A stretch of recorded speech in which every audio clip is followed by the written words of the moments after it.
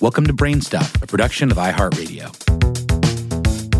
Hey, Brain Stuff, Lauren Vogelbaum here. Pop quiz. Do you think the reason that you have an innie or an outie belly button has something to do with the way that your umbilical cord was cut and tied when you were born? Come on, be honest. The persistence of the innie-outie myth is Exhibit A, that we don't know jack about our belly buttons.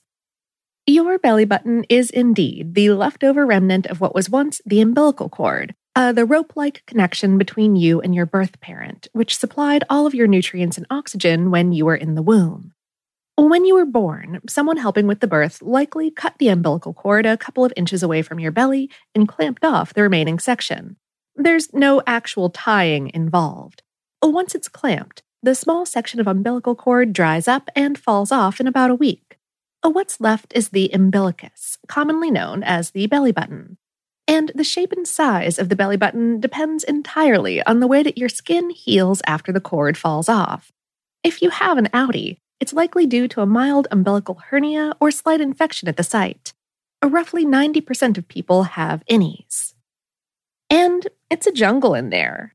According to a delightfully odd scientific initiative called the Belly Button Diversity Project, belly buttons are home to a startling diversity of bacteria. The project started back in 2011 at North Carolina State University, when a team of young researchers got the idea to explore the microbiome of the belly button. Would the bacteria colonies in the navel be different from those found on the rest of the body? Using RNA sequencing, the researchers identified 2,368 different species of bacteria living in the navels of 60 volunteers. For reference, there are only half as many species of birds or ants in North America. Although 8 species of bacteria dominated the belly button microbiome, accounting for 45% of the total population, there was still incredible diversity among individual subjects. For example, no single bacteria were found in every belly button, and 2,188 of the species were only found in 10% of sampled belly buttons. But what about what's behind your belly button? We're not talking about navel gazing. What's literally back there? Because just as your belly button is a leftover remnant of the external umbilical cord, there are also internal vestiges of the prenatal connection with your birth parent. Remember that the purpose of the umbilical cord is basically to circulate the carrier's nutrient and oxygen-rich blood in and out of the growing fetus. To do this, the umbilical cord contains 2 types of lifelines, an umbilical vein that delivers blood to the baby, and 2 umbilical arteries that carry waste and carbon dioxide out of the baby and back into the parent, whose body can then dispose of them. Inside the growing fetus, those umbilical veins and arteries connect to the circulatory system, the liver, and the bladder. When the baby is born, takes its first lungful of air, and the umbilical cord is cut, the internal sections of the umbilical veins and arteries also dry up and harden into a type of ligament. But those ligaments are still attached to the inside of the belly button. One of the ligaments connects and bisects the liver. Another stretches down into the pelvis, where portions of it may still function as part of the circulatory system near the bladder.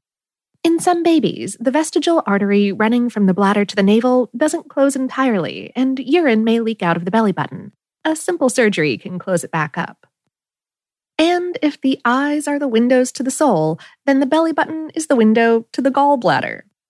In the field of minimally invasive surgery, more surgeons are performing major procedures without serious scarring by going through the belly button. Laparoscopic surgery is a type of minimally invasive surgical procedure where surgeons make a small incision in the navel and insert a laparoscope, which is a telescope-like tool with a light on the end that enables doctors to see what's going on inside the gut without opening up a large incision. If tissue needs to be biopsied or removed, traditionally, 1 or more additional small incisions are made to allow access. But now there's a growing interest in single-port laparoscopic surgery, wherein both the laparoscope and flexible surgical instruments are inserted through a special port plugged into a single incision in the belly button. Not only is scarring hardly visible, but a single incision shortens recovery time and lowers the risk of infection.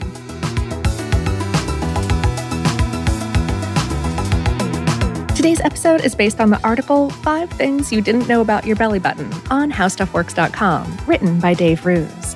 Brainstuff is a production of iHeartRadio in partnership with HowStuffWorks.com and is produced by Tyler Klang. For more podcasts from iHeartRadio, visit the iHeartRadio app, Apple Podcasts, or wherever you listen to your favorite shows.